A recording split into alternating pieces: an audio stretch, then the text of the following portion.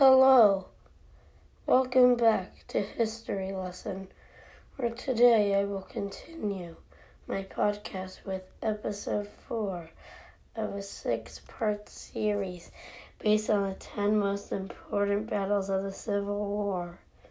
If this is your first time here, then I suggest you go back to the first episode. Anyways, let's continue. Everybody, close your eyes and imagine what I'm going to tell you.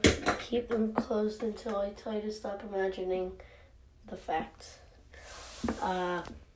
Today we'll talk about the Battle of Chancellorsville and the Battle of Gettysburg. Once again, this is your history lesson.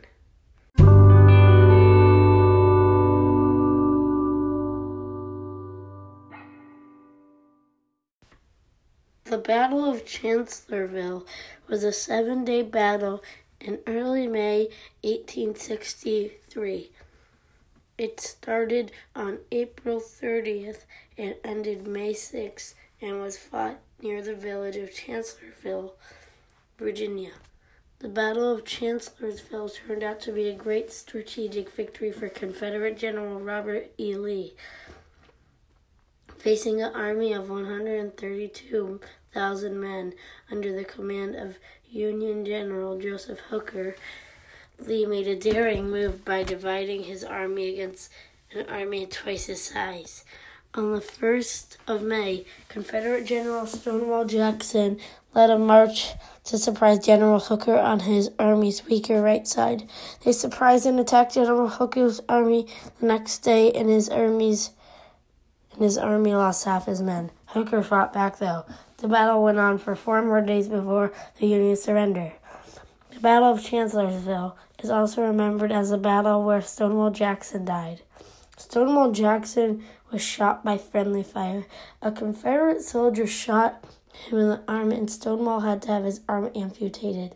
Weak from his wounds, he died of pneumonia 8 days later. Described as a turning point in the Civil War, the Battle of Gettysburg was fought in the summer of 1863. The important strategic city of Vicksburg, Mississippi, was under siege from the Union Army. Confederate General Robert E. Lee invaded the North again, this time marching to Pennsylvania. Using the Shenandoah Valley as cover, Union General Joseph Hooker followed him in pursuit. President Lincoln had lost confidence in General Hooker, though, and replaced Hooker with Union General George Meade just 3 days before the battle. Fighting began on the 1st of July, 1863 in the town of Gettysburg, Pennsylvania. This 3-day battle was remembered for the fall assault 15,000 Confederate soldiers at Cemetery Ridge.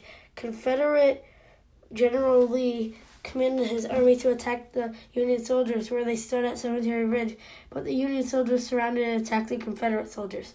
General Lee lost dramatically, with almost a half of his soldiers getting killed. Known as Pickett's Charge, this failed attack by Lee is cited as the main reason for the Confederate defeat. Lee's army accepted defeat on the 4th of July and staggered back to Virginia. With close to 51,000 casualties over 3 days, the Battle of Gettysburg is considered to be the bloodiest battle in the war. Open your eyes. What do you learn? Talk to a friend or parent nearby about your experience. We will see you next time for episode 5, where I discuss the siege of Vicksburg and the Battle of Atlanta. Thank you, and I'll see you in the next history lesson.